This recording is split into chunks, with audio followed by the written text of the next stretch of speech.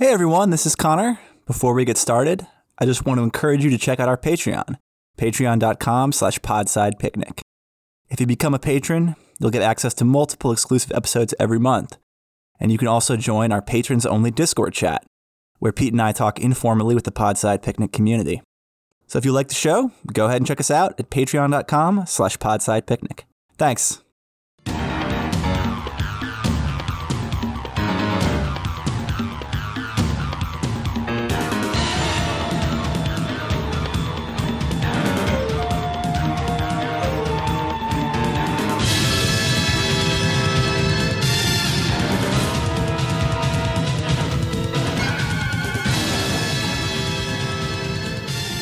All right, go Team Podside. It's me, Carlo.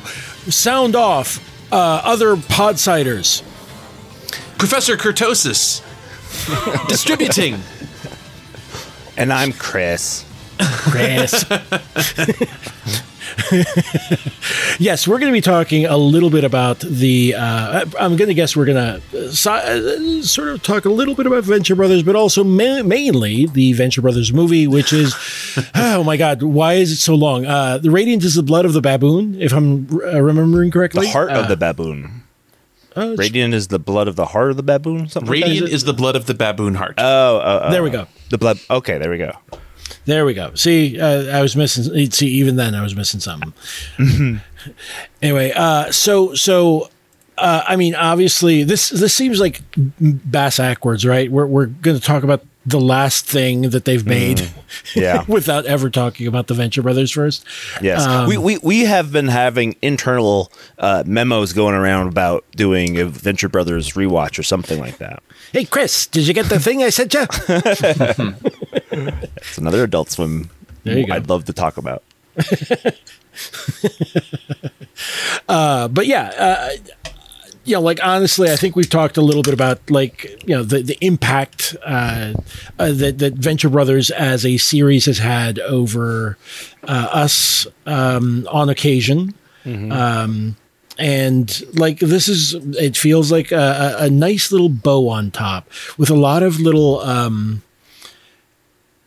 I was going to say references, but they don't really feel like the way that movies do references these days anyway, right? Or do they? I don't know. It's more in the way of, I mean, they do a good job of like weaving them in without it seeming like utter fan service, even though it's clearly utter fan service, but also winking at you that it's utter fan service. Yeah, well, that happened. Yeah, exactly. Luckily, they do avoid that kind of thing. But I think it's just because of the, increasingly like Byzantine relationships between everybody that like you almost have to bring back everybody else just to like kind of like end off their stories, even if it's not final, which I think I want to talk about a little bit later. Oh, well, for sure.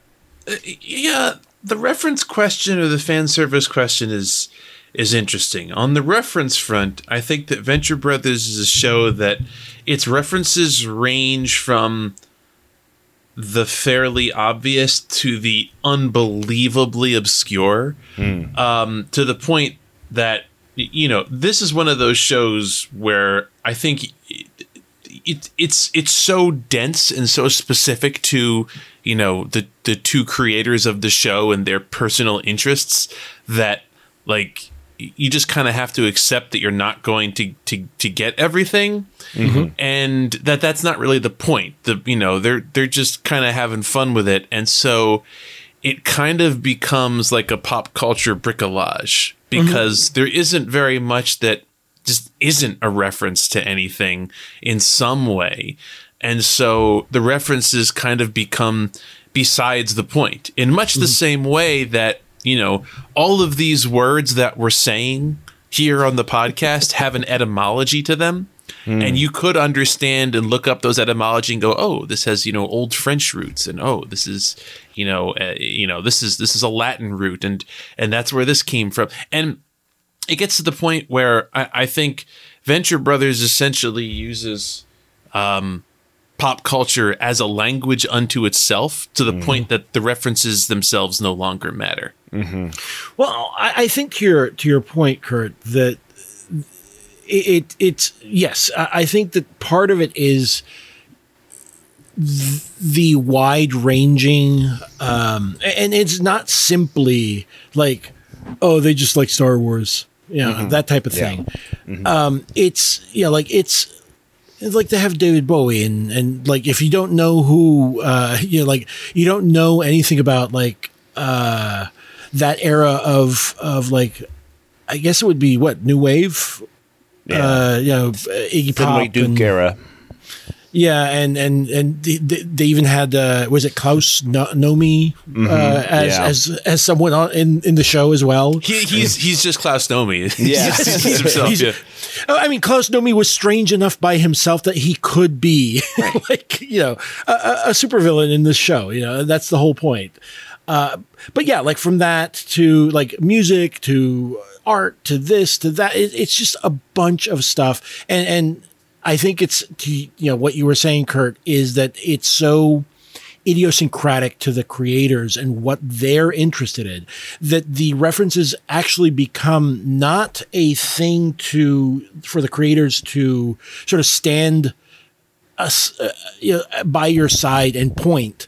Right. But in fact, they're actually trying to communicate with you to sort of put you in this weird mind space where it's a combination of, like Venture Brothers is a combination of like Doc Savage type super science men, astride the globe, James Bond, silver, golden, and even modern age superheroes, just a bunch of shit. It's and I say shit, but it's honestly like it's all interesting.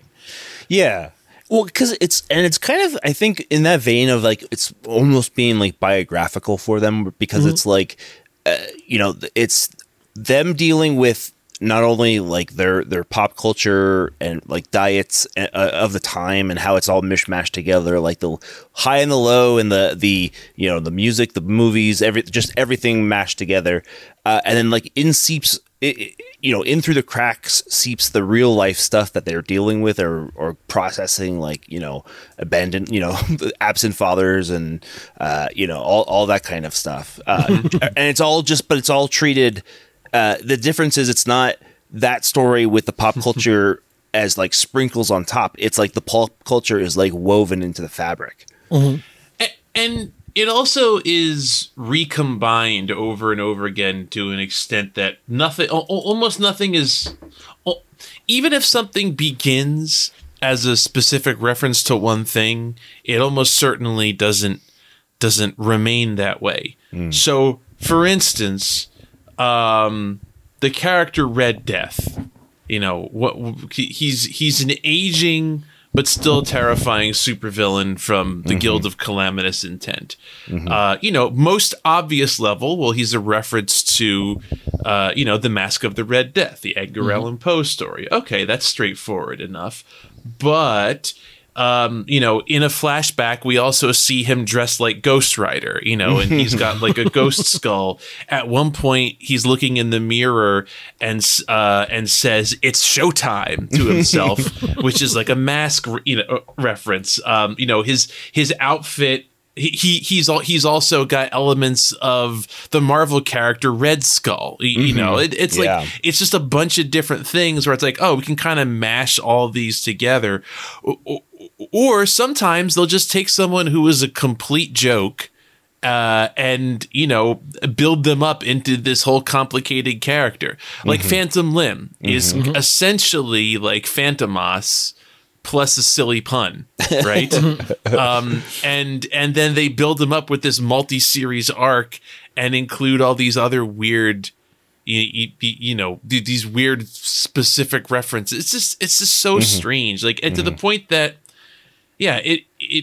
it all becomes impossible. It's like to treat as any one thing. So. Well, and also to your point about Phantom Limb, he also like changes his name, right?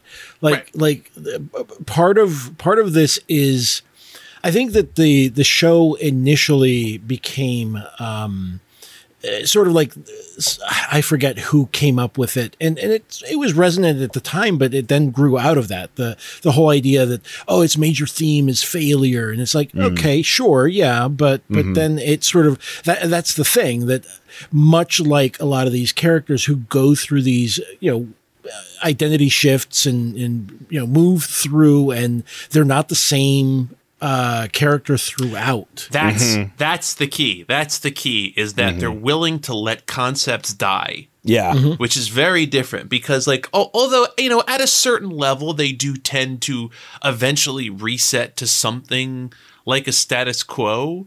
There's significantly different iterations of the status quo throughout. And in this final, a final question mark, like the Thing ending question mark, or is it the Blob? Flash Gordon. Forget. Yeah, exactly. The end. Question mark. Marty, it's about your kids.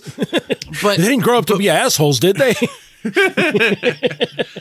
We get to see like side by side the modern version, the contemporary versions of these characters with the way that they started, 20 years ago when the show first came on the air. And you're like, and it really struck me like, wow, like they actually, like they grew up the characters. They aged them, perhaps not in quite real time, but they're different. They grew up. Things have changed. People have died and stayed dead. Yeah. Well, I mean, that was also like one of the things I think that that was really interesting to me was like, so I think we've talked about this before, and I've mentioned it before, I'm sure. That the first season, just is basically this sort of like, it hadn't really found its feet yet, right? Yeah, or yeah. at the very least, they were taking suggestions from elsewhere, or they weren't sure of what they were doing. So it comes off as like, oh, this is sort of like a Johnny Quest, sort of like parody. And to their credit, they try to puncture that by introducing Johnny Quest as a character. yeah, himself. a big, like a strung out Johnny Quest. Yeah. And then we see him go through recovery. Yeah. He's going to group therapy. Yeah. He's trying to get better. I love, by the way, the episode that we see with like the extremely fucked up weird Hardy Boys. Yes. It's very disturbing. or I have to say, my favorite weird like Saturday morning cartoon type combination is it the Scooby-Doo? Is Scooby-Doo, specifically Velma being like Valerie Solana. Yes. Well, they're all like Manson family. Fred is Ted Bundy. Ted Bundy, Yeah. yes. Shaggy ends up being son of Sam. I forget. Did they have Velma? Daphne is what's her name? It's Hearst, Patty Hearst. Yes, thank you. Yes, Patty Hearst. Yes, And then of course Scooby is the dog from Son of Sam. Yes. Yes, exactly. The dog who spoke to Berkowitz. Yeah, you must avenge them. Go forth, you are the sword of Michael. Yeah. You're like, Jesus Christ, what the fuck? I think they also lend them a Manson family like look and vibe too. Like, because they're Yeah. Which is because, and that makes sense because those cartoons, like, it's a commentary on like it's the 60s pop culture that it is spoofing. Was during, like itself kind of like biting on that the whole hippie culture and commodifying it into these like cheap ass cartoons. So it like positioning them, this pseudo Scooby-Doo gang as like Manson family show, like compares it back to like the reality of what was going on in the late 60s. Right. Yeah. Well, I also like that. That's the episode that we find out clones, and they're horrified by that. Yes. Yeah. Like all these hardened criminals and killers are like, I'm freaked out. Well, that's when they find the clones. You find out that they're clones in the beginning, in the first episode of season 2, because they die. They kill them at the end of season 1. Yeah. That, in an Easy Rider reference too. Yes. Yeah. And So Carlo, to back to your Yeah, season 1 is rough, and you're just definitely like it's more sketchy than it later becomes. And I think even like recently I've heard Doc and Jackson Public, the creators, kind of also saying along those lines of like, forgive us for the first season. I disagree with them. I think they're being too hard. I think that they're being too hard on themselves, but I understand why. Yes. And I agree. Like, I think there are still some very, very funny and good episodes in that first season, but it takes a little the tone panning. is different. You gotta pan a little bit for that gold. I think they really hit their stride in season 2, and once season 2 ended, which to your earlier point, Kurt, where they then dispense completely, like there's no more clones. Yes. These are the only Dean and Hanks that we're ever going to see. Yeah. This is it. And I mean, on the one hand, it's hilarious and horrifying that they just send these half-baked clones out there. Yes, to just die that. en masse. Yes. And on the other hand, it's really canny because it then ramps up the dramatic tension because these are the only 2 left, and if they die, that's the end of the show, man. Yeah. That was all from the prom special, right? No, that's season 4. Season 2 is, I believe they're under assault by OSI, and they just decide to just release all the clones. They just sort of like all these clones that look like basically they've been molded out of bubblegum, chewed bubblegum clones, just marching out to die. I think when the clones get destroyed, it is later. Because the last episode of season 2 is the marriage of the Monarch and Dr. Girlfriend / Dr. Mrs. the Monarch. There is some clone stuff in that one, but I think that Chris is right. It's later when they do the army of clones. I think you're right that it is OSI attacking. I think. Because I think that's when OSI is fighting Sphinx. Oh. There's so much fucking shit in this show. I mean, that's the thing. That's the other thing, right? Because then Sphinx is supposed to be like both Cobra, but also G.I. Joe. Yeah. At the same time. And also they had one of their like standout, just chef's kiss characters comes from the Sphinx, right? Is it Shore Leave? Shore Leave, yes. Okay. The thing is, I think, and Holy Diver, who's later revealed to not even be gay. Yeah, and Shore Leave is like really put off by it, as I recall. Wow. Okay, so we should probably talk a little bit about the movie because I think we've done a little bit of a primer here, haven't we? Yeah. But yeah, I will say that I have yet to see the last. I think it's the last 2, like season 6 and 7. Oh, then I don't even. Then, did you even know what the fuck was going on? Yeah, really. Yes, I picked up on it. Okay. I mean, there was enough there. Let's put it that way. So I just want to, and honestly, I think that's to their credit. They didn't just make it right. completely dependent on you having watched everything. Right. Exactly.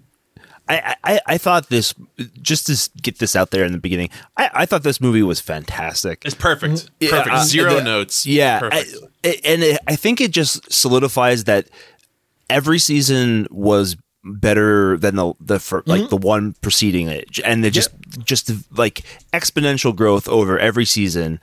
They just got so much command over tone and like their humor, their characters, and not only that. Usually in animation, the actual animation gets shittier and shittier as the years go on. But somehow these guys are able to eke out of whatever Korean studio they send this stuff to, this gorgeous backgrounds, stunningly animated stuff. Like it's really, really nice. Detailed. Yes. But like to the point that like, there's characters that appear in the background of a season 1 episode that appear again in season 5, and it's visible, and you're like, oh yeah, it's that guy. It's that guy. Apparently, I didn't catch this, but apparently Crimeadile actually appeared in this movie. The other thing, to the point about the mastery of tone, I think they also have kind of mastered TV, because to my mind, there are at least three different episodes or things that could have served perfectly adequately as a series finale. There's this. There's All That and Gargantua 2, which is the hour-long special with where JJ dies, spoiler alert. And a bunch of other stuff happens. And then there's Operation Prom, which we mentioned earlier. That was All This in Gargantua 2 was the one where the dark Fantastic Four. Yes, correct. Yes. And I think that's also the one that ends with I forget his name, the general launching himself into space General with Ross. a note pinned to his chest that says fix my heart. Yeah. And then I think he does come back to it. Yeah, he becomes season. Yeah, he becomes a Red Hulk. Because he's a reference to Thunderbolt Ross. That's right. I'm saying, I was sitting there agog at just how many fucking layers everyone is a reference. No, he's not the same general who appears at the end of one episode to say, you can read all about it in the Bible, is he? I think that's a different general.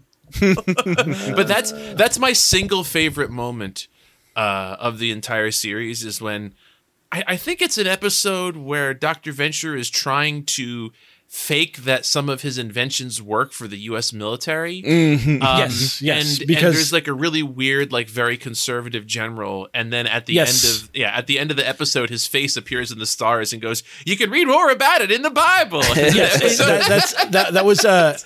Don't forget, he is General Man-Hours. That's right, General Man-Hours. General Man-Hours.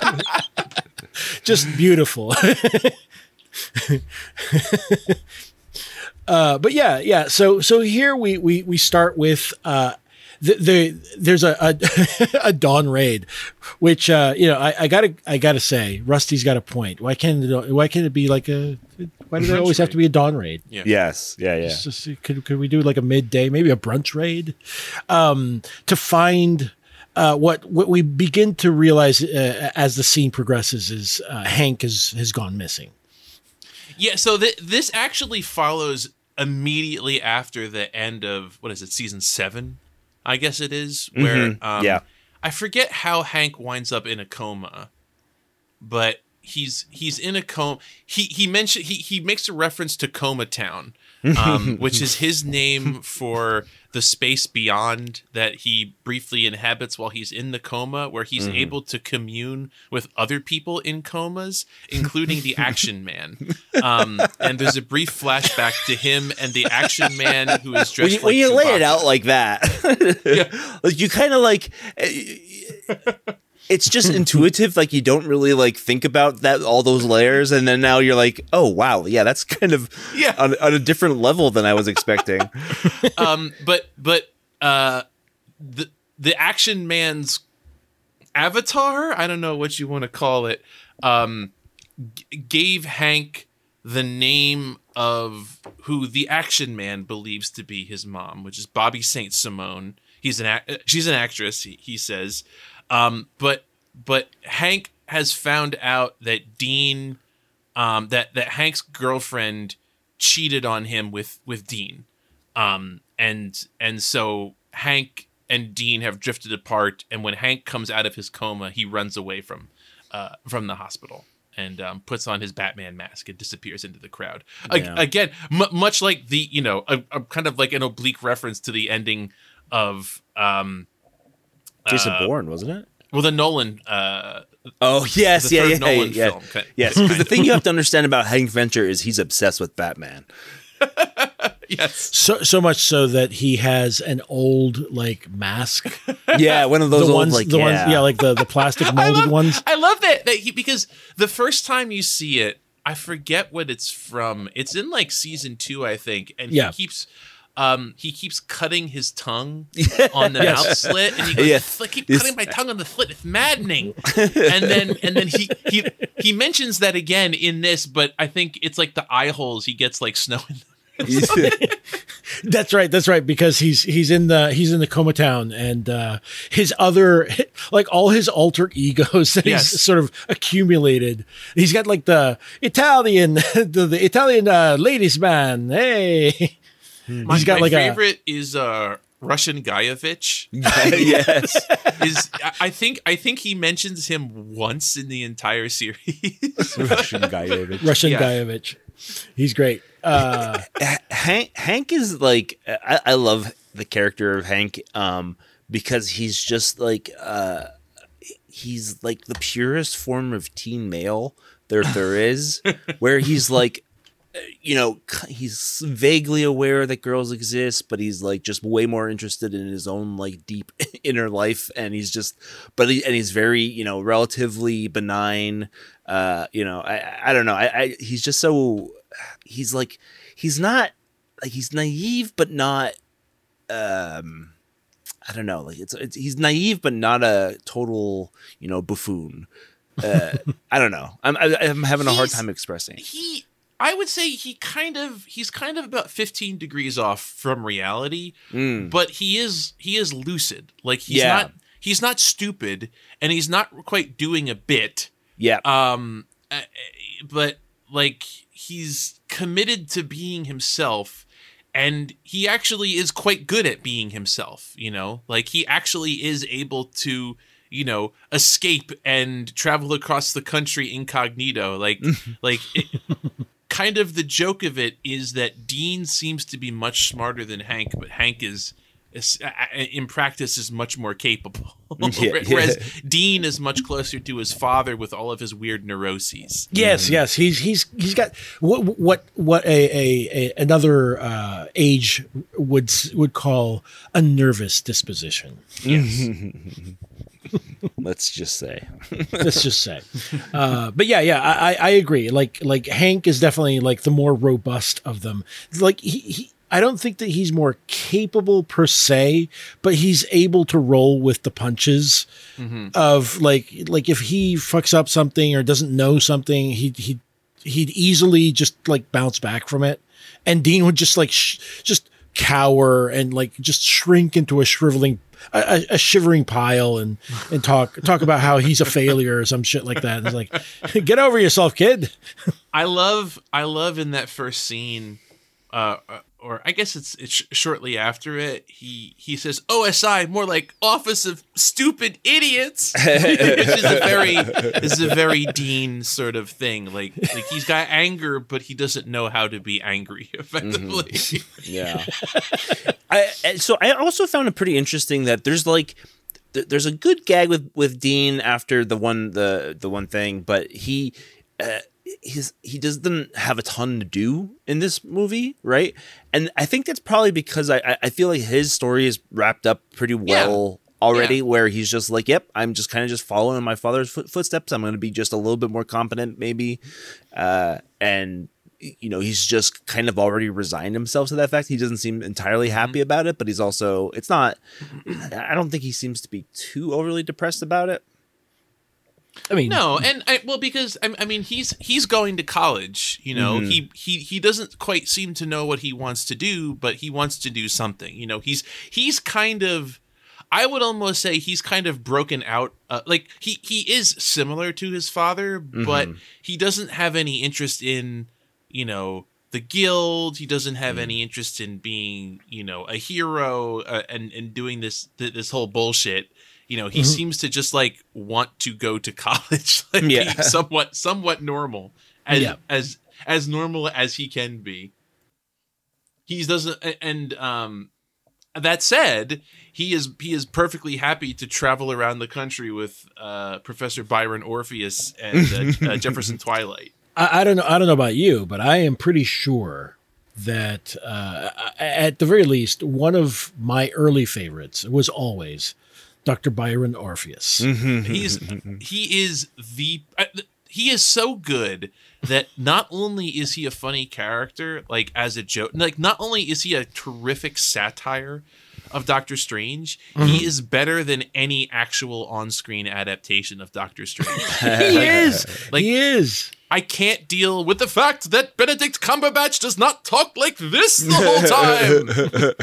It's all quite humdrum, pumpkin. Yeah, instead, Benedict Cumberbatch was doing the "Hello, I am American." Yeah, he's doing the Dr. House accent. All upper class British people do. Yeah, he I guess he got on the phone with Lowry, and he's like, "Yeah, you got to do this accent." See, I was born in Chicago. Exactly. Yeah.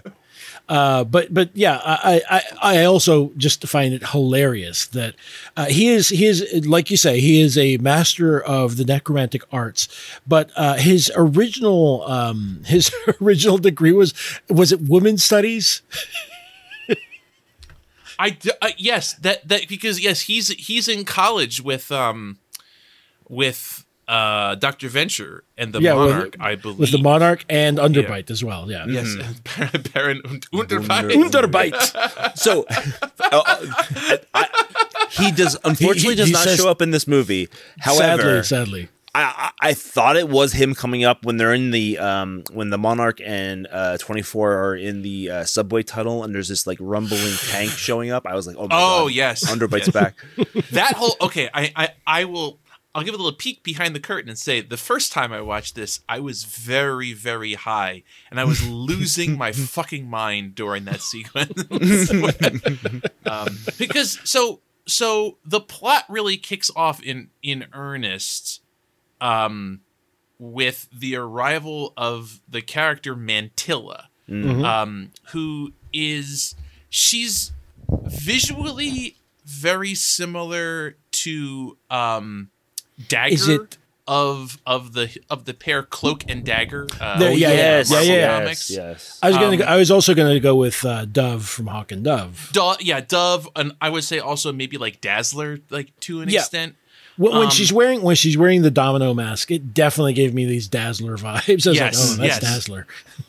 So she is both the Monarch's ex, who he dated in college before he met Dr. Girlfriend, and who I believe at the time was, God, what was her name? Like Lady. Shit. Yeah. When she was with Trucules or whatever. No, she was with Phantom Limb. She had that weird kind of like gauzy outfit. Anyway, so Mantilla shows up and she is both the Monarch's ex and also affiliated with this kind of like WeWork type startup called Arch. I was dying because it's exactly WeWork but for henchmen. They appified the guild. Yes. I love that they even have like a co-working space where like all of their, what do they call them, acolytes? They're all just like sitting around like working on laptops. in an open space, yes. An open floor, an open floor plan. Presumably cereal bar just off screen.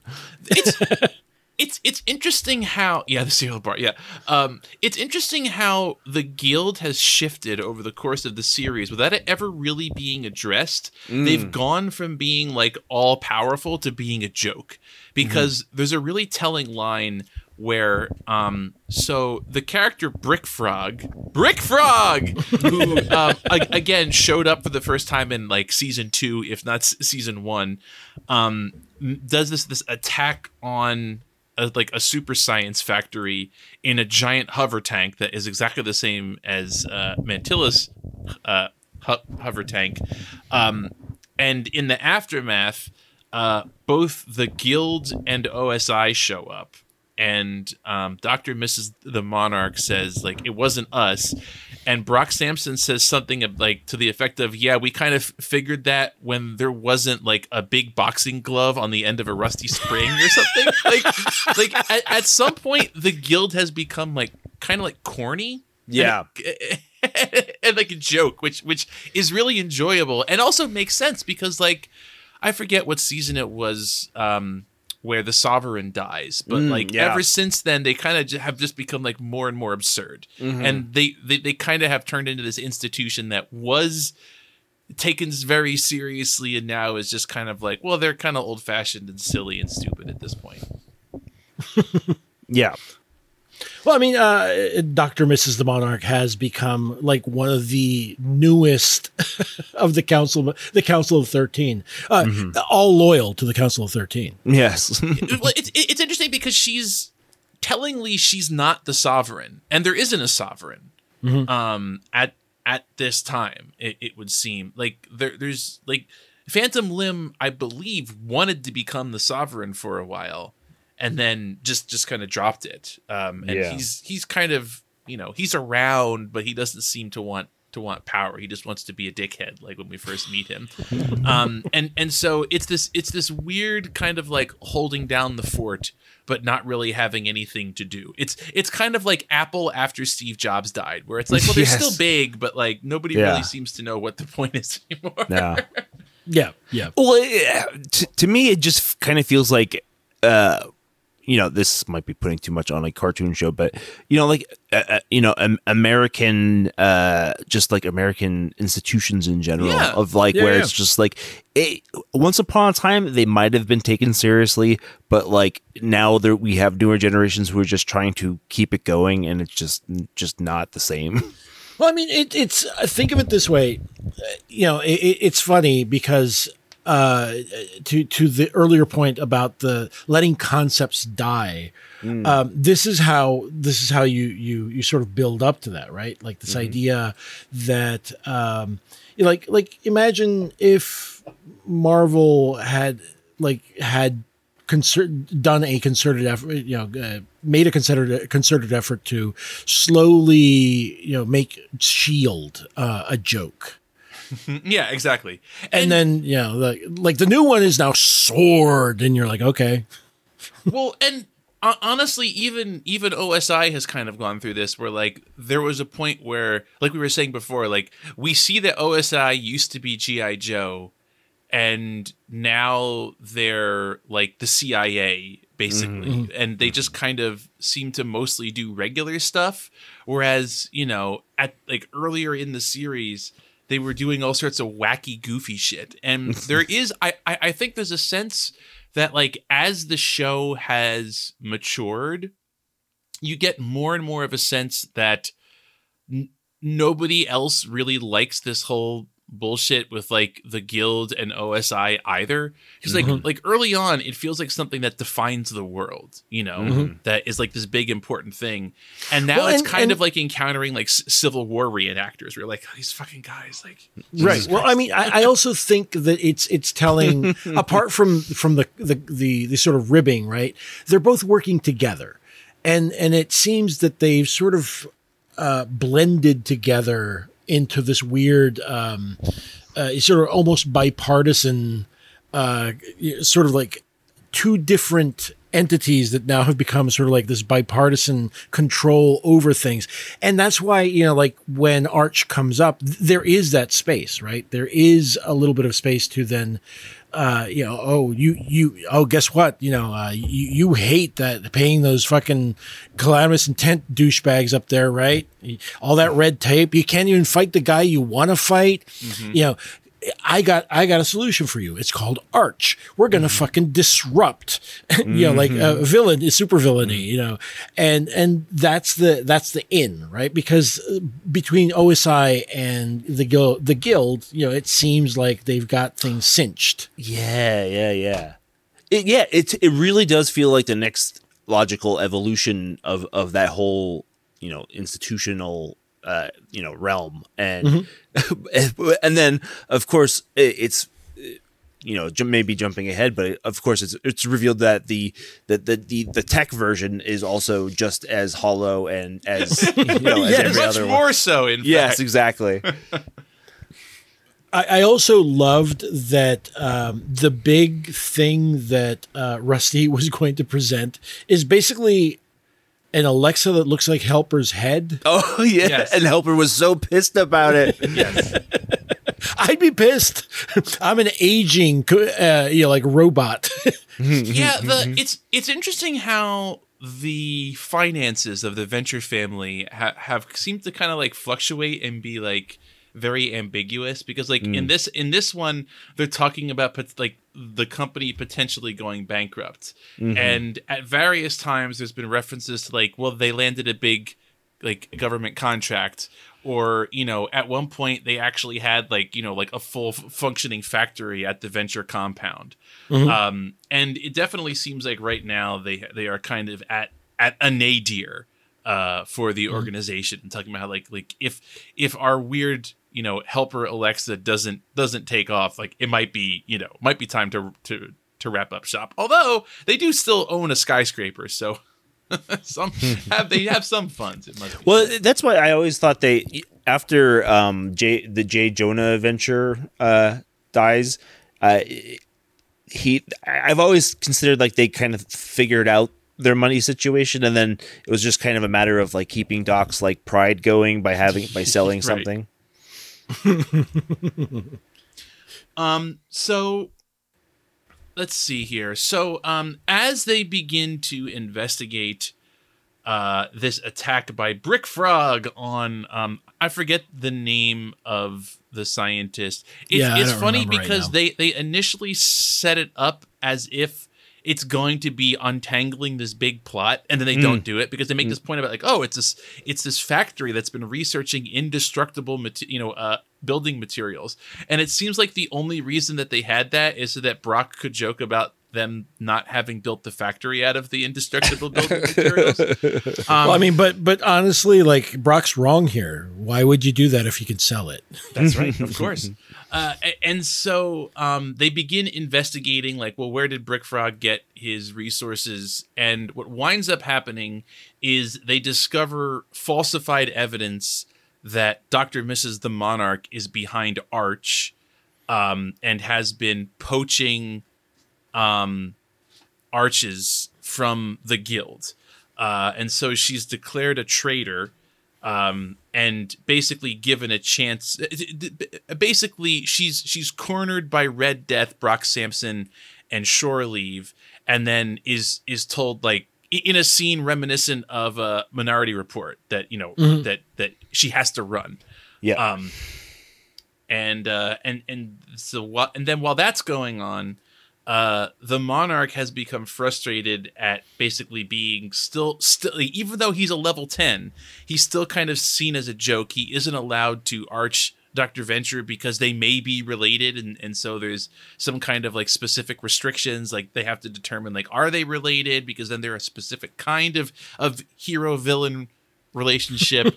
And so he doesn't quit, but he signs up with Arch, and launches an assault on the Venture compound. And then meanwhile, Dean goes to the Order of the Triad, who are now living out of essentially Doctor Strange's Greenwich Village apartment, except I think it's actually like an old synagogue.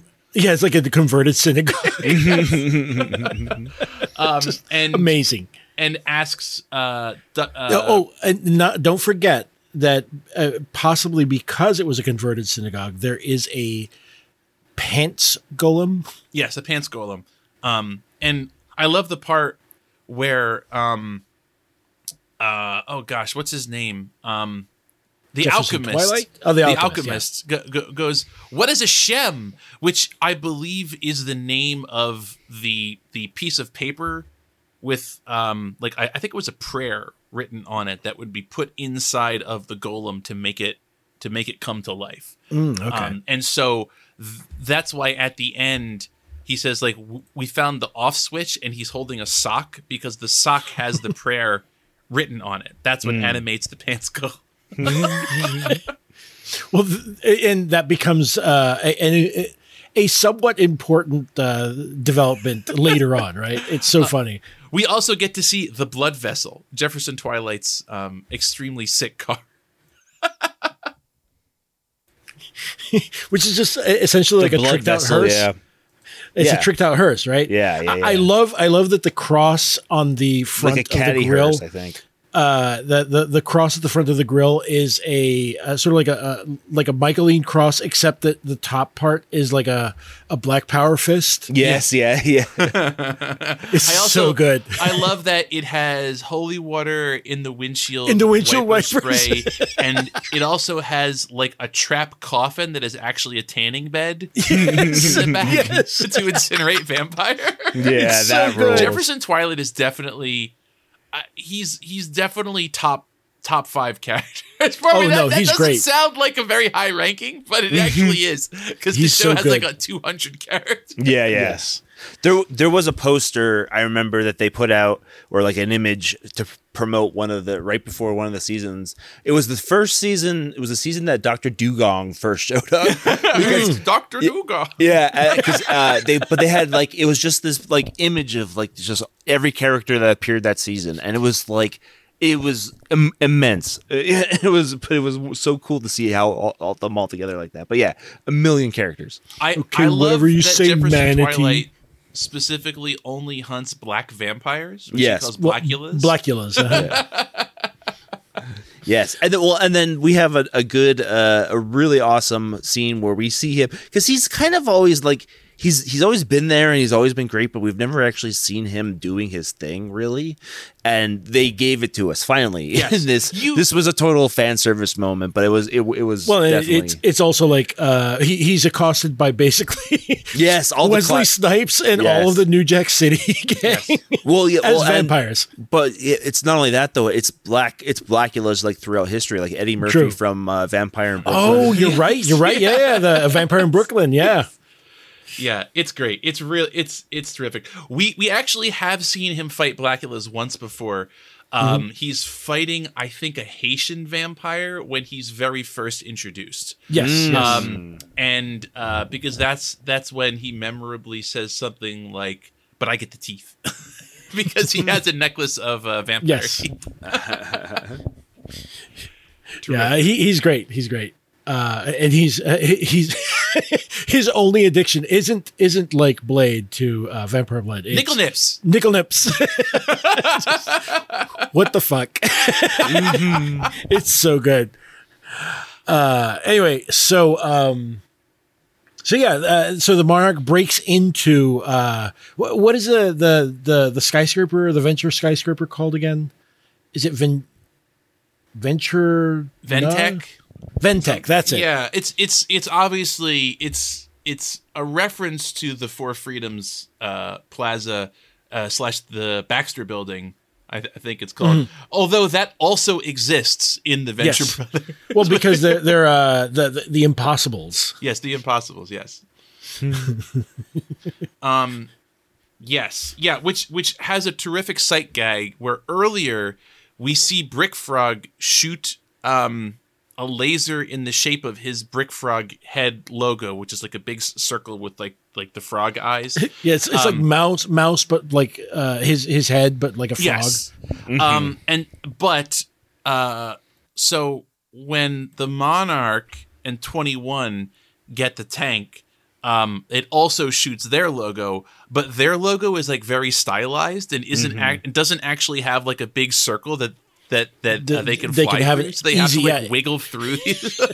They have to do it. Yeah, like they have to get out of the tank and go in. Yes. And they didn't are think this was true. immediately ditched by the rest of their crew. Yep. They had their own Order 66 happen to them. Yeah, basically.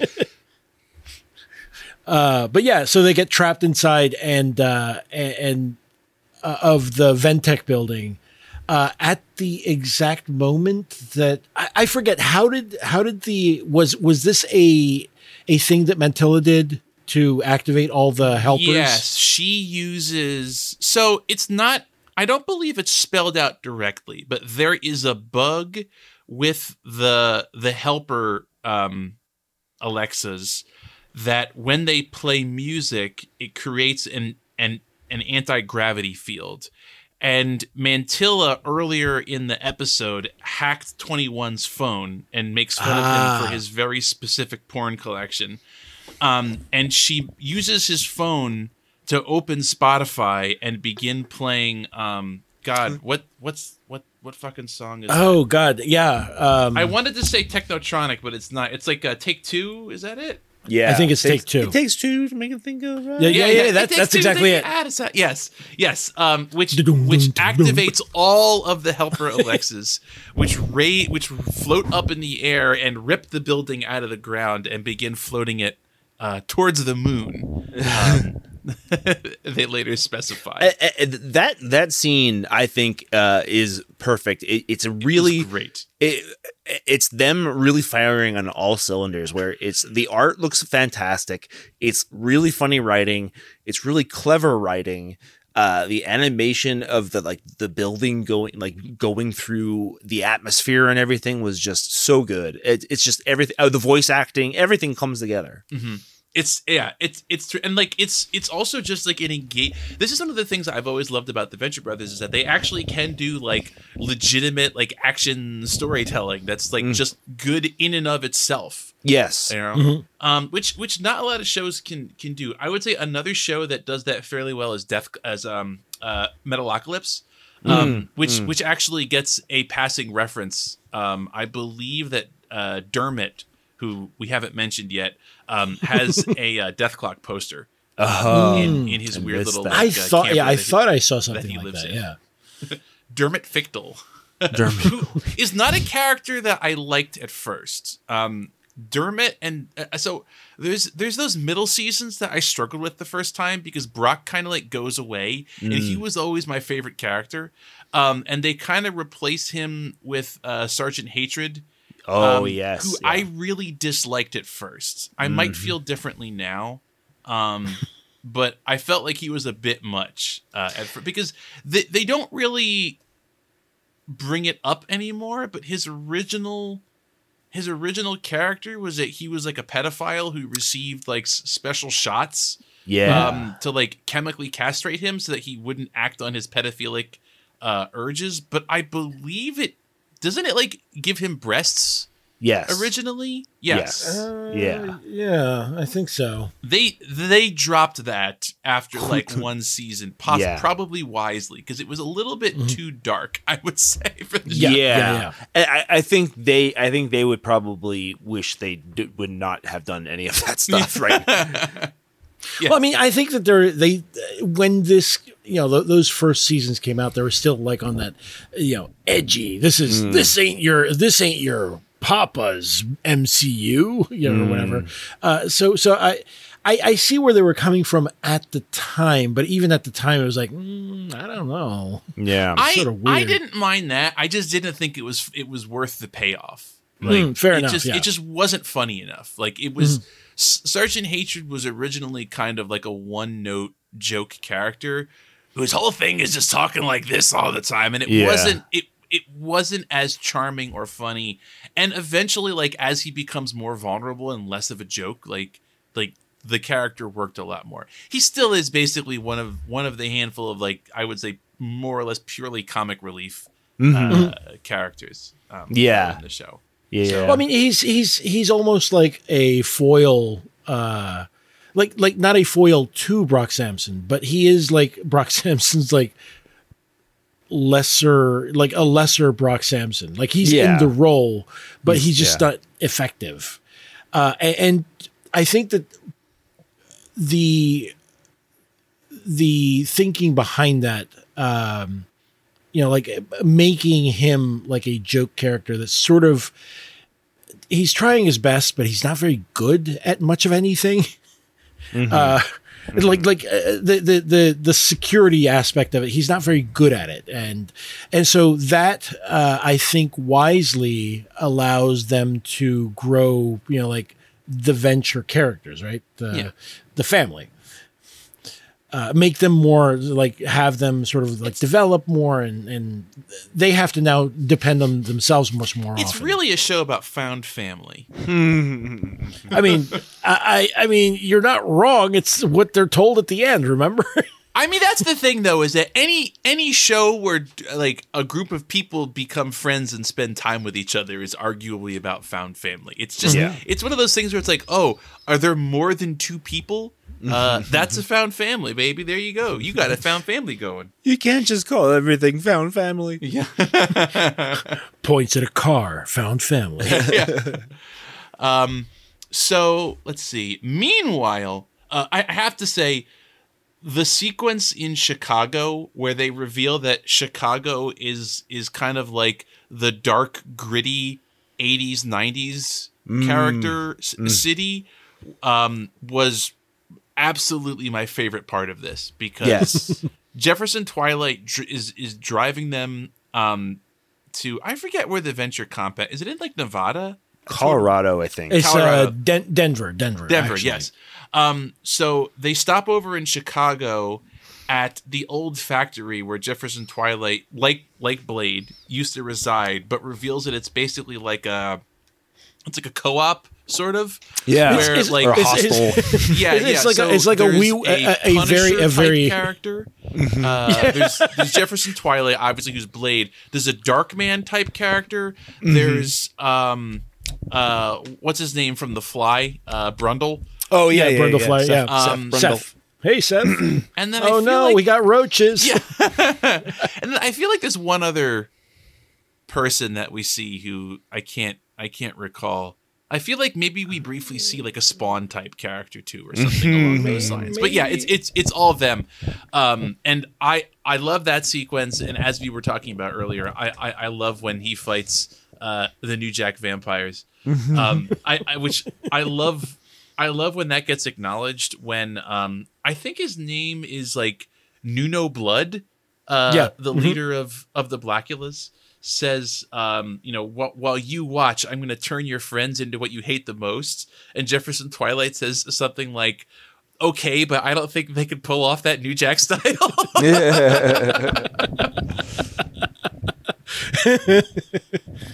Oh, yeah. And by that point, we do get like some sequences of Hank talking apparently to himself again. You know, like his alter egos are all trying to. Well, you'd mentioned that he then goes into like the coma town, and Action Man tells him, "You got to go back to the beginning." Yes. Well, doesn't he also paraphrase like a Darkman monologue or like voiceover, I think, when he's like describing his travels, I seem to recall. I like his realization where he's kind of doing like the Bruce Wayne thing, and then he goes, wait, I'm rich. Yeah. And just kind of like goes and like buys like a first class ticket on a train. No. He takes out a gigantic check. Gigantic. Unfolds like a gigantic check. Which I'm sure came from somewhere. I feel like that might be from the very first episode, because I feel like they might have gotten a giant check for some reason in the first episode. I can't recall. Oh man. And I love the bit though where he had to justify to himself doing that too, because he was like, Bruce Wayne is rich. I forget who he says is rich. He's like, James Bond is rich. Wait, is he rich? He definitely enjoys nice things. Like, yeah. And that's also where he gets, he realizes he has to go back to Denver, back to the old compound, the old Venture Brothers compound, or Venture Company. I don't even know. Venture Industries. That's what it was. Oh, okay. The giant check is apparently after JJ dies and Rusty takes over the company. One of his jobs is to present giant checks to all the charities that JJ was supporting, and so he has a giant checkbook that he carries around to deliver the checks, which he has to write out by hand. So that's where it's from. So Hank stole the giant checkbook. You know what's the most annoying thing, though, right? It's not writing out the giant check. It's then filling out the giant ledger correctly, too. Anyway, yeah. So he's on his way to Denver to the compound, and that's where he meets up with Dermot. Who's joined OSI, sort of. Who has joined OSI, sort of, yeah. He's you can. I could have shot you with a super soaker. It's got pee in it. Okay. Dermot is a great character. Yes. Now that they've kind of worked the bugs out, he's not super funny at first, and it wasn't totally clear what they were going for. But he's basically he's their half brother because I believe Dr. Venture is his father, but I don't know if they know that. Dermot's sister is actually his mother because Dr. Venture slept with the president of his fan club when she was a teenager, and Dermot's grandmother basically raised him as if she was his mother. And ironically, he lived in a trailer like just on the outskirts of the compound. Yes. And he's kind of like he reminds me almost exactly of my cousin who was about 5 years older than me when I was growing up. And so when he was a teenager and I was, 11 or 12, he would come stay with us for the summer and would kind of like babysit me all day. And he very much did, like Dermot stuff. He definitely owned nunchucks and was obsessed with like nunchucks and katanas.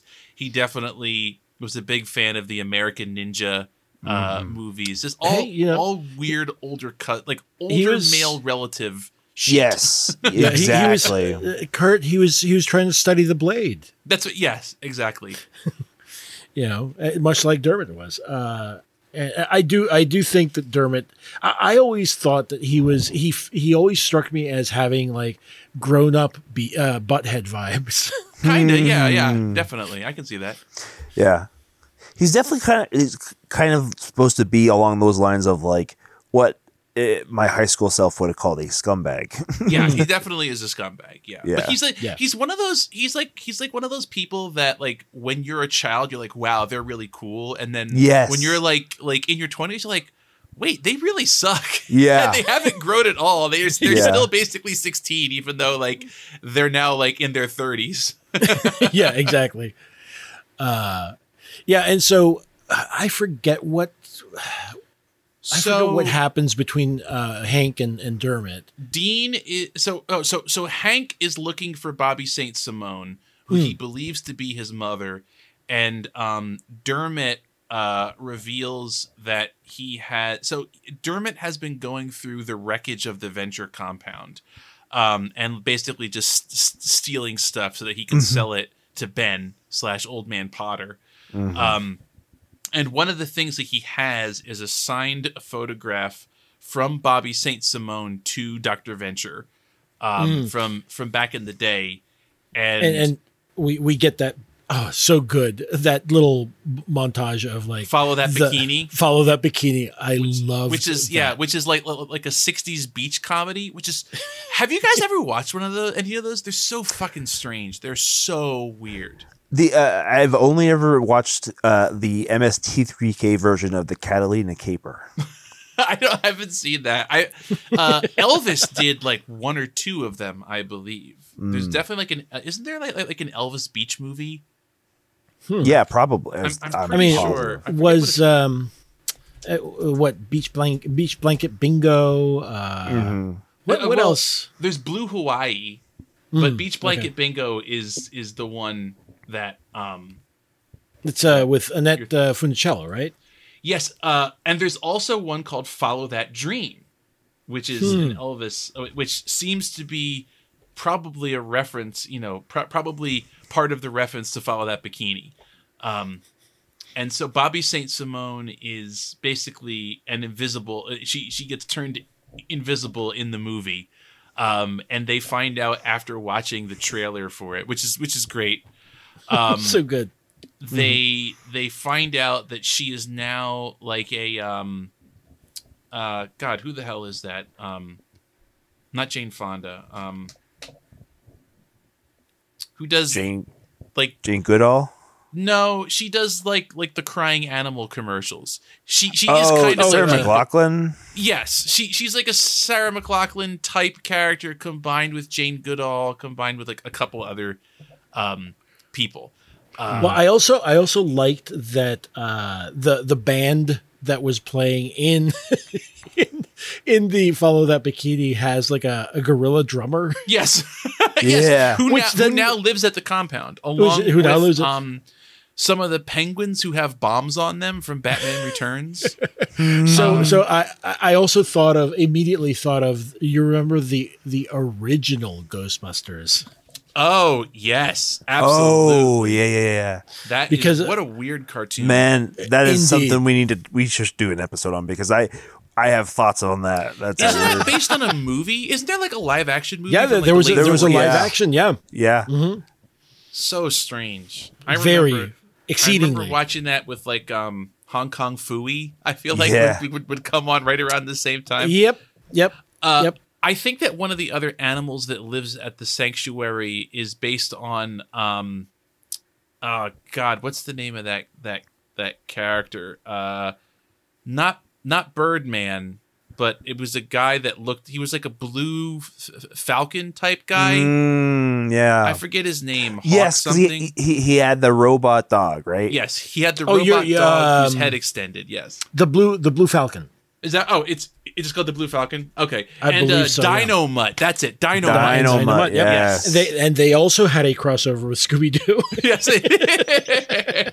because the blue falcon was supposed to be like a Hanna-Barbera Batman type of Yes. character. It was cool. I did like that He was pretty cool. Yeah. because he had a bit more of that kind of like Art Deco style, almost like presaging the later Batman the Animated Series type stuff, but you know, like by accident, kind of.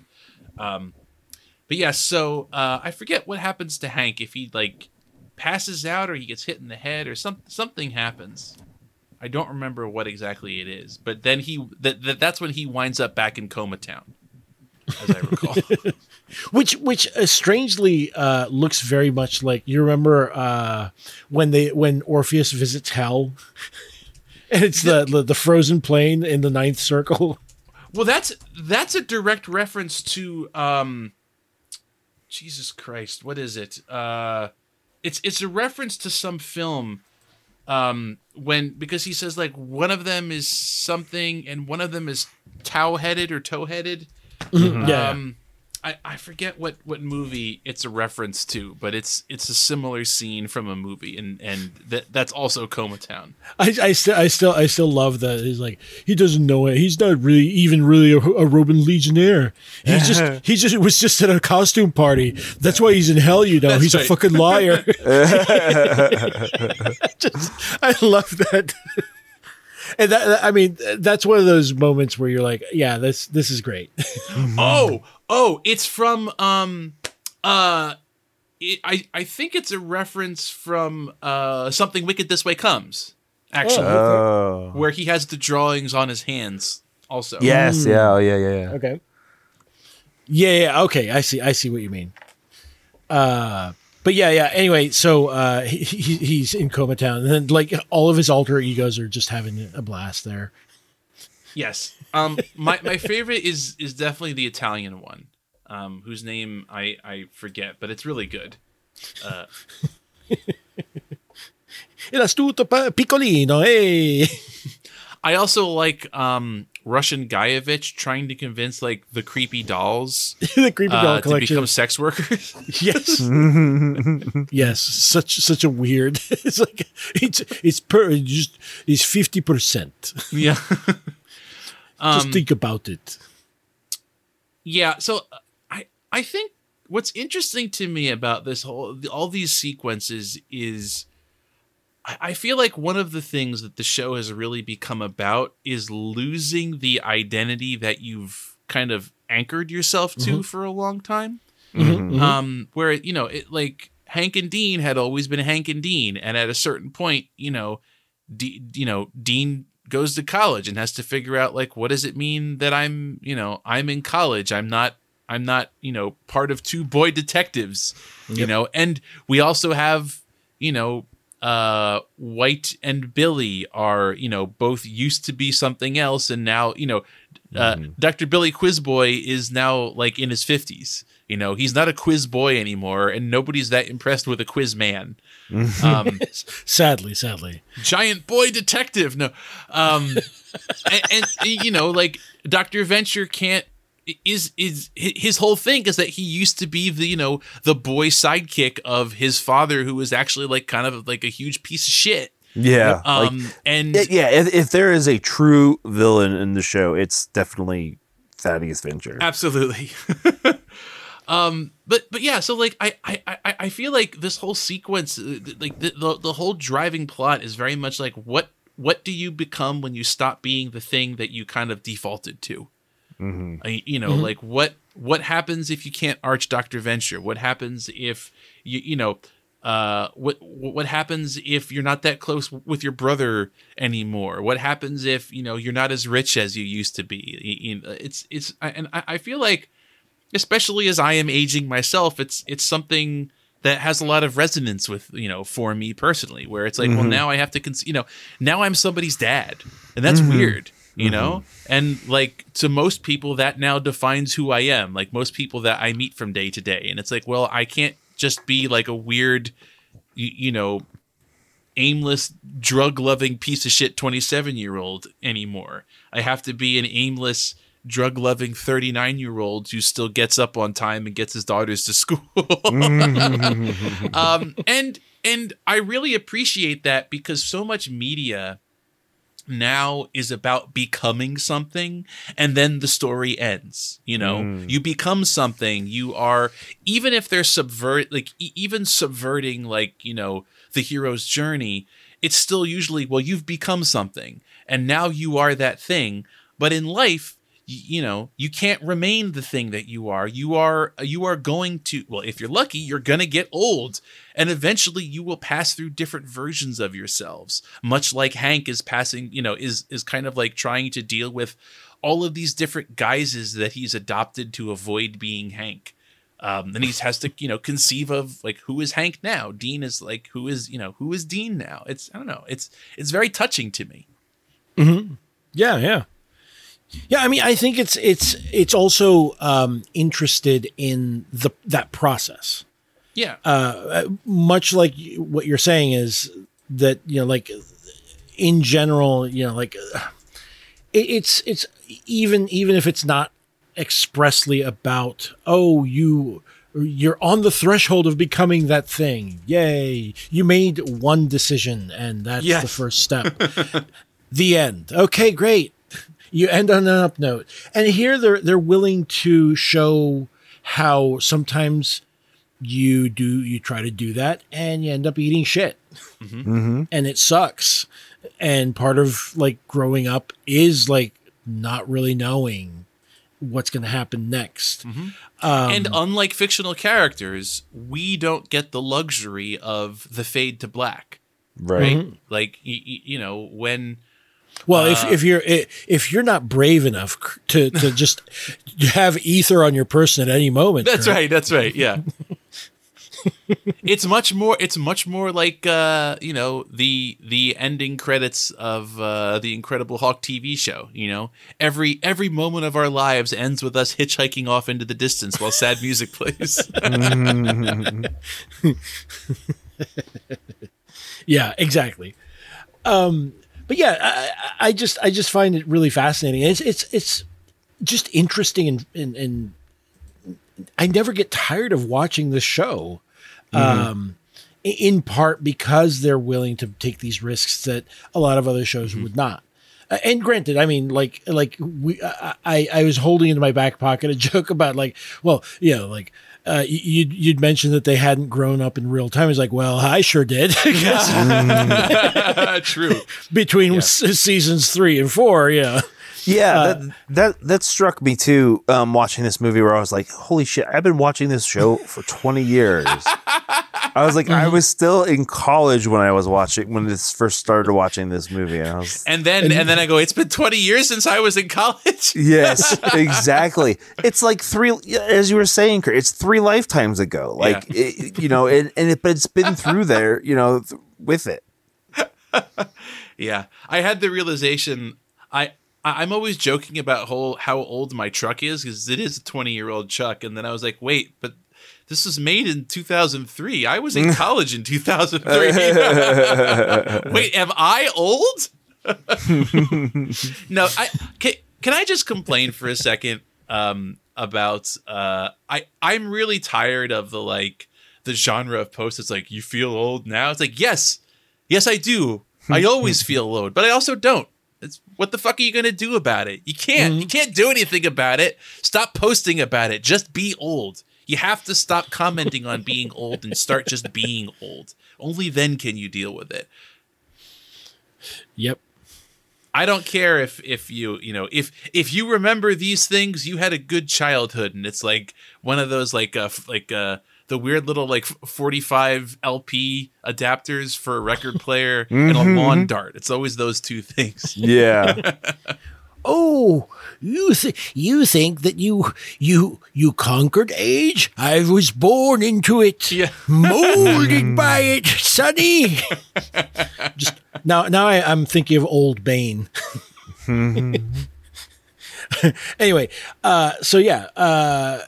And we sort of left it in the lurch, but let's go back to the. Every once in a while, they flash back to what's happening in the Ventec building. It's just like rising up into the atmosphere. So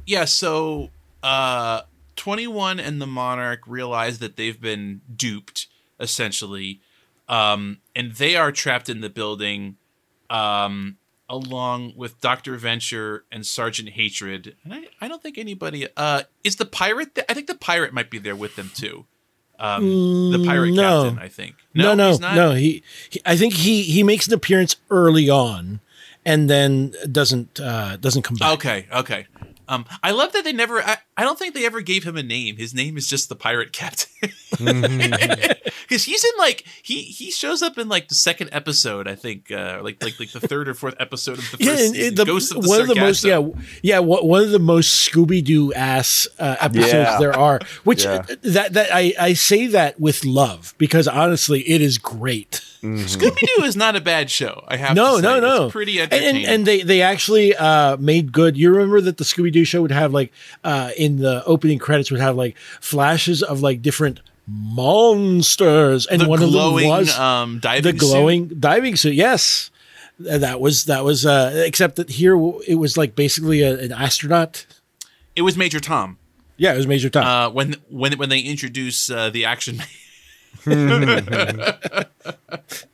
Action Man, who is actually historically appropriate Captain America. He's just hopped up on meth all the time. He is also, I believe, the Action Man, which is I think that's a British, I want to say, kind of superhero-ish character.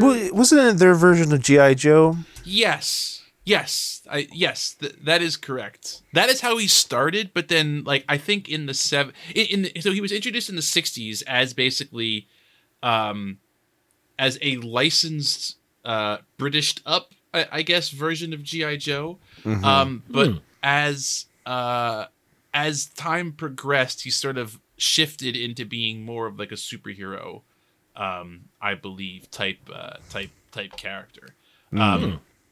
But anyway, so they figure out that it's the Helper bot things. Oh, Helper is with them in the building also. Although he only gets one very funny gag. And they are instructed that they have to shoot or otherwise destroy the Helper Alexas, but do so very slowly, so that the building doesn't just fall from the sky and will gradually drift down. I like that. I didn't catch this the first time, but the reason that they say shooting them seems to work is because Christ, what's his name? The Alan Quartermain type character. Colonel Gentleman. Colonel Gentleman. He talks very much like. I love and it's it's all this stuff that they grew up on, but also stuff that is just general pop culture that they probably didn't grow up on, but like stuff like you said, Alan Quatermain, or like the Victorian era of like those style of, although it's also, they're probably also referencing him from like League of Extraordinary Gentlemen. So yes, but Yes. he's also William S. Burroughs, remember? it's true, yeah. Because there's the whole thing with him. Well, he's like, living in Morocco, right? living with like a twink. Yeah.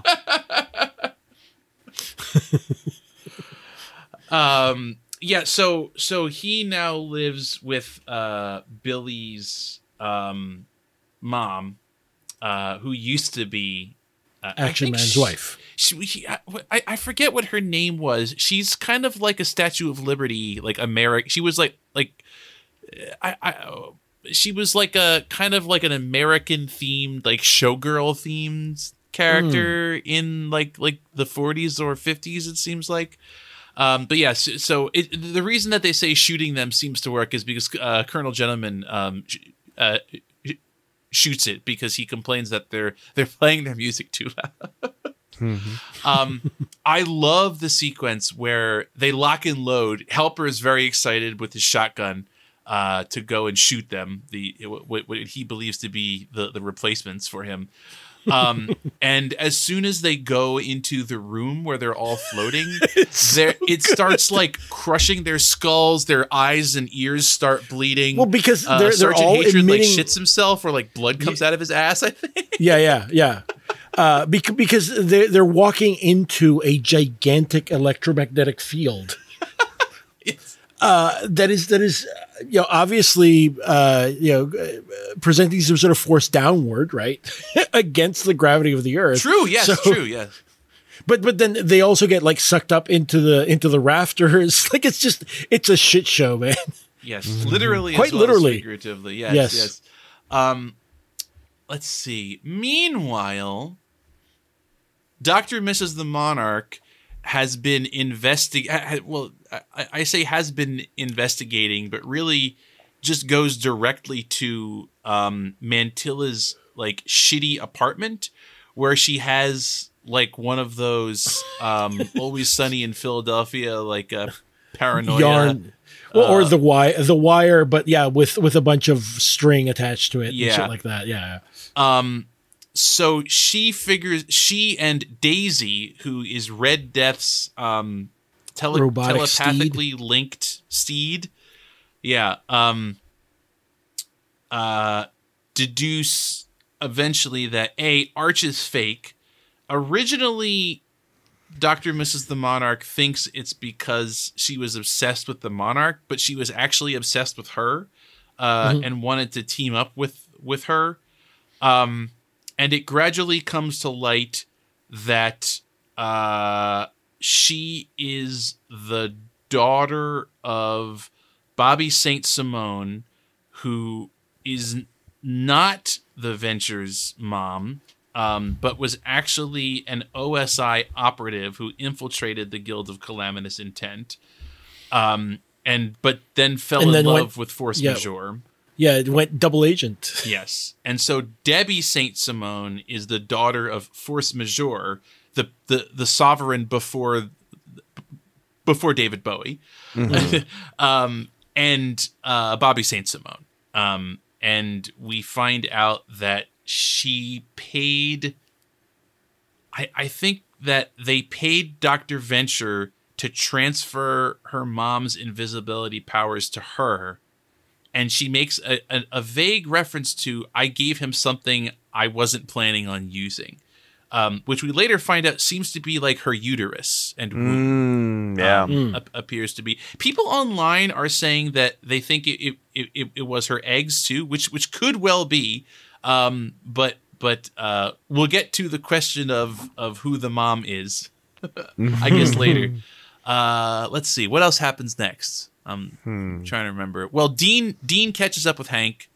They're able to bring Hank out of Coma Town by visiting him in the giant Zardoz head. Although it's not, is it shaped like Jefferson Twilight's head? It is, yes, it is indeed, because he speaks out of it. Yeah, that's right. But I love that he says, "Why are you dressed like Borat?" Yeah. Which is great. Yeah.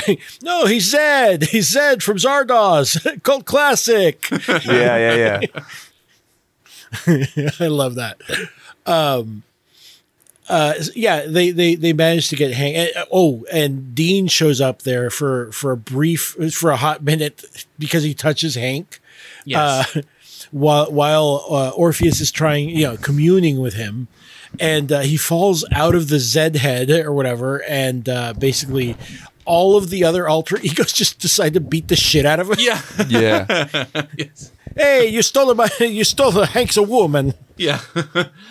I liked Jefferson Twilight yelling at Dean because he's like, you know who else takes from other people and doesn't care about it? Vampires. Yeah. Oh man. But yeah, so then the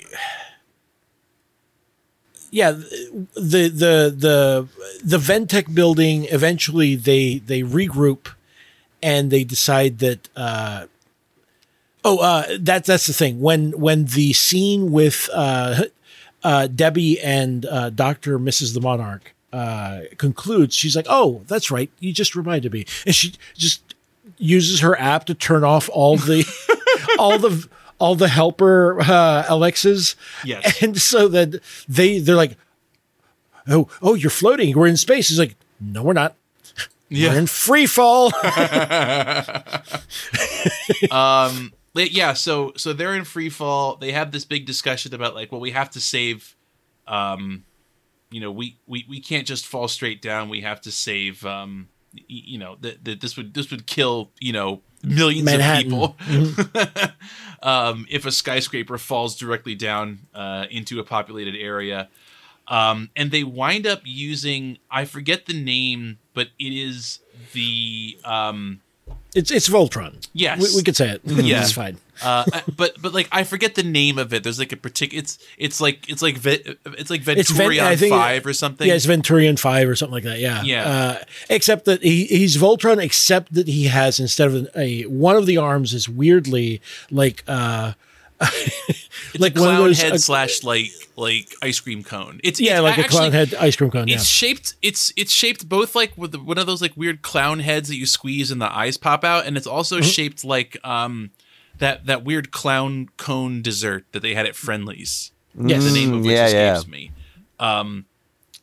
Which I believe that they make the Monarch fly that one, I believe. So they are trying to use it to slow the descent of the building. Colonel Gathers has been saying that, when it enters US airspace, they're going to destroy it. But then when he sees them trying to save the day, he rushes in and they both save the day, and they wind up landing the Ventec skyscraper back in the Venture Denver compound. Yes. And then I think like while they're celebrating, or like I think the Monarch crashes in his like clown vehicle, and the big statue of Thaddeus he bounces off the Thaddeus Venture statue, like the Yes. big bronze statue out front. And as he's ejected out, and he's like, "Oh God, what happened?" The Venture, he's pointing off into the future, so he just basically falls, and his finger just impales falls. the Monarch through his guts. Jesus Christ! Yeah. And I think it's at this time that we find out the actual relationship between Dr. Venture and the Monarch, which had not occurred to me. And I thought it was fucking genius. Which is basically that. So I don't think they've ever revealed before that there were Rusty clones too, because of course there were. Mm-hmm. And so both Dr. Venture and the Monarch are Rusty Venture clones, except the Monarch has 2% Baboon DNA, because Thaddeus Venture was trying to cure the male pattern baldness that all the other clones had a tendency to, but wound up making him like taller and more aggressive, basically. So they are both Rusty Venture, effectively, and that's why I think he's able to get like a kidney transplant, I think, because they're the same person. basically, which Yes. Ben, Old Man Potter, is able to perform. I love that he's like, that's not even my name. My name is Ben, because it seems like Hank and Dean just started calling him Old Man Potter. Yeah. Let's see.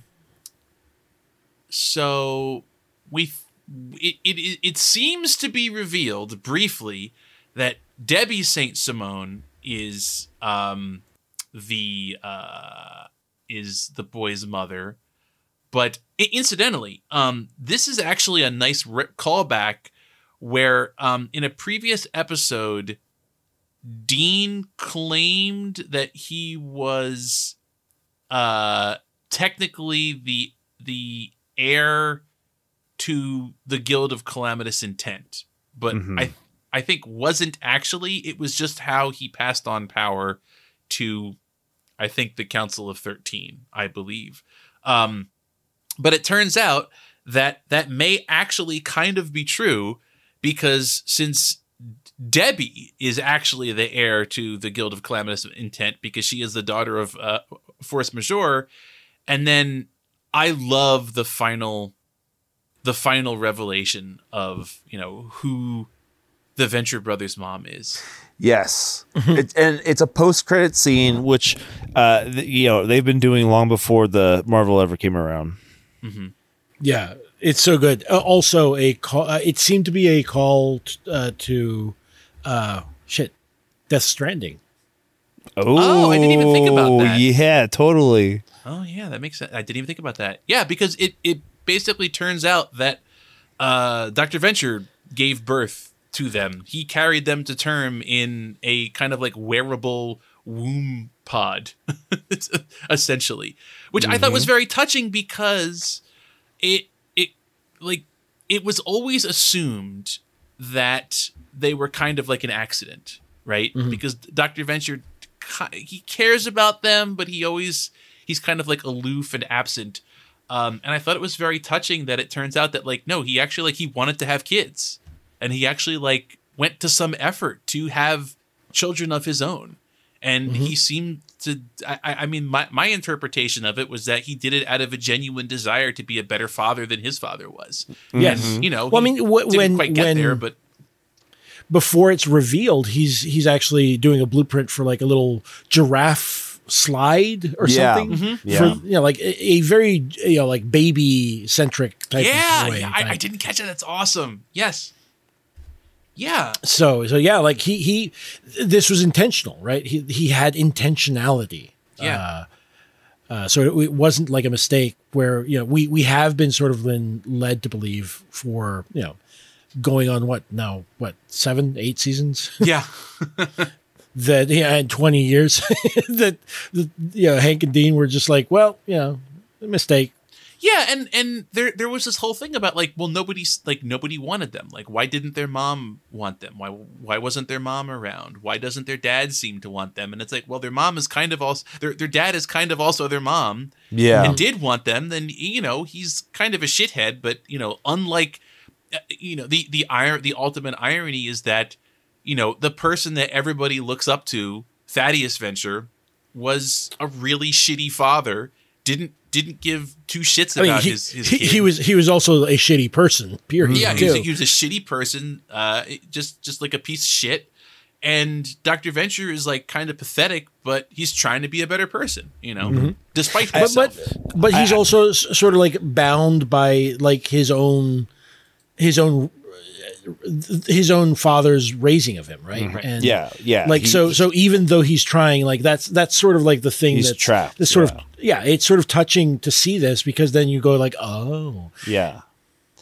I need to correct myself. The bad Venture is Jonas Venture Senior. Thaddeus is Rusty. Oh, Venture. thank you. Yes, thank you. Yes, that was okay. that was my bad. I said that earlier. Is Thaddeus also Jonas's dad? Because I believe that I believe that the Venture Brothers' great grandfather was also a super scientist. He was kind of like a what the fuck is his name? Well, wasn't that the orb Yes. That's that episode. Yeah. Yeah, he was I want to say he might have been a villain or something who like switched sides or something. It's very confusing. But suffice to say, it was cool. Good backstory. But yeah, he's kind of like not Tom Swift, but one of those like super science adventure characters. Something. His name might have even been something strange. I don't remember. But suffice to say, their whole family is very fucked up. Very much so. Yes. All right. So like we kind of wind up with they all kind of know they know who they are, but not what they're going to do. Apart from like they're back home essentially. They have each other. And I don't know. I thought it was a very touching and good conclusion. That I'm curious about your theory, Chris, because to me, this felt like an end of series thing. But I also mentioned there's at least two other things that felt like end of series, and so I fully believe that it could come back. But I'm curious to hear your take, Chris. Chris, I guess we don't get to know. We'll never know. It seems on par with the rest of the show. He said right? he said BRB like 10 seconds before I threw to him. So, a little bit of behind the scenes fuck you get up there. You get to hear the magic. One thing that I'll say while Chris is away, one thing that I wish had made another appearance is the Rosala song, Everybody's Free to Feel Good. I think technically it's Rosala and Aquagen specifically is the remix that they use, which is the opening to season 2, where they're kind of like, they're seeking out, or Brock is hunting down Rusty. Dr. Venture, yes, around the world. And he goes, "This is Sky, we're going to have a child." Which I always thought was interestingly ambiguous, because is she pregnant? I don't know. Yeah. Is he saying that she's pregnant or that they just want to have a child? I don't know. Chris, are you back now? Because I tried to ask you what your take was on whether the series will continue, and it was immediately after you had left. So we both sat there for 10 seconds waiting for you to respond. My bad. No, it was very funny to me. So it's interesting. Excuse me. There's actually a I got the Blu-ray, which is now apparently kind of hard to find. So I hope they're going to do a reprinting. My guess is they underestimated the demand. But there's a special feature with John Hodgman talking to the two creators, and he kind of brings it up that it's not, it's not a closed door so much as just kind of like, a very much like a, it could be a good ending, but there's also more room there. And they kind of didn't disagree, and they kind of, I don't know, it just sounds like if anybody's willing to pay for it, they'd be willing to do it. Yeah, I have to wonder like what the production process and cost and everything, because it's remarkable. It is shocking that this show managed to stay around for this long. Like honestly, I can't even be put off by the fact that it got canceled.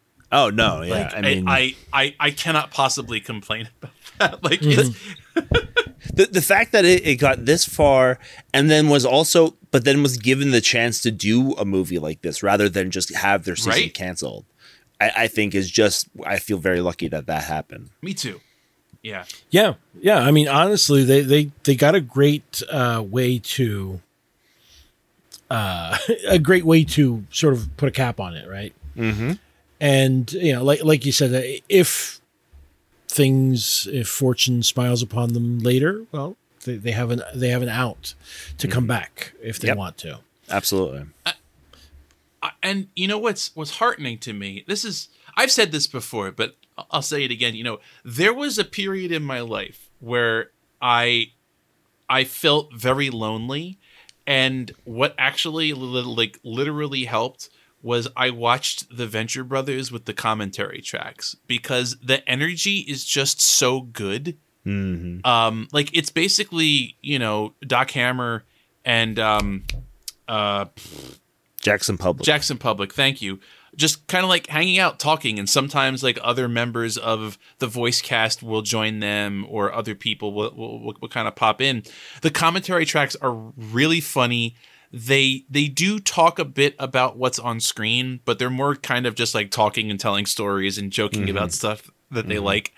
And I'm excited that I think I've only listened to like the first 2 seasons worth of commentary tracks, and I very much want to go and rewatch everything, listen to all of them. Are there commentary tracks for this, Chris? There are 2. One is a scene specific, like where they kind of just do a standard one, but then another one was where they're answering fan questions. Neat. Yes, so I'm really looking forward to checking those out. Yeah. Nice. Yeah, I'll have to look up that whenever the Blu-ray becomes available again. But yeah, that sounds great. All right. I suppose that by now we have surpassed the length of the movie itself. Just a little bit. Just a tiny. That's fine. Just a tiny bit. It's fine. We covered a lot of ground. Much like the Ventec building. From the East Coast to flyover country, and it flew over it too. That's right. All right. So anything else? Any last thoughts, or was that where we were already? Go Team Venture. Yeah, go Team Venture. To me, this is the definitional, like, actual adult cartoon in the sense of it isn't just you, because like a lot of adult cartoons are really just cartoons that have like adult jokes in them. And swears and stuff, and they kind of say something, but they also often are just doing like a more adult version of kids stuff, where it's like be yourself, believe in yourself, and that's all. I like being told that too, but also at a certain point, I appreciate a show that deals with like getting old and kind of like becoming corny and trying to figure yourself out and having kids and it's just it's a mature show, but not in the way of like Andor. It's not that kind of mature. It's a very goofy premise that stays very funny, but they're kind of having thoughts, about other stuff too. And I just appreciate it. And I appreciate that it's grown up with me. And I appreciate that we got as much of it as we did. And I hope that whatever they do next, I hope it's cool. And I'm sure that it will be. So. Yeah, absolutely. I'm going to go listen to some Fetus, which is Doc Hammer's electronic project, of which I was aware of for a long time before I realized that it was him. Was it good? If you like industrial, yes. Which I do. Not for me, probably. But you know what is good? If you can seek out that the J.G. Thirlwell, yes. he does all the music, and at one point they did put out an album of some of his score, and it's really good. Oh, nice. I used to have it, Chris. No. It was good. Yeah. It was very much. It felt very much like in the vein of what is the guy for Disney? I want to say Sanjia something. The guy who did the Incredible soundtrack. Oh, Michael Giacchino. Yeah, you're right. And the Incredible soundtrack is very much like this. Sounds more brassy, but it's that same sort of vibe, right? It's mid-century, like 60s super spy music, super spy. Yep, exactly right. I'm sorry, I fucked up slightly. J.G. Thirlwell is the guy from Fetus. Doc Hammer was in a bunch of gothic bands such as Morse Syphilitica. was the big one. Okay. I wonder what they play. Anyway, I think that's that for now. We may come back to the Venture Compound at some point in the future, folks. So just FYI, I don't know how soon. We'll have to plan. But in any case, gents, this was a blast. Honestly, it felt like sitting down and watching old friends. So everyone out there, thanks for listening in. We'll catch you next time here on Podside.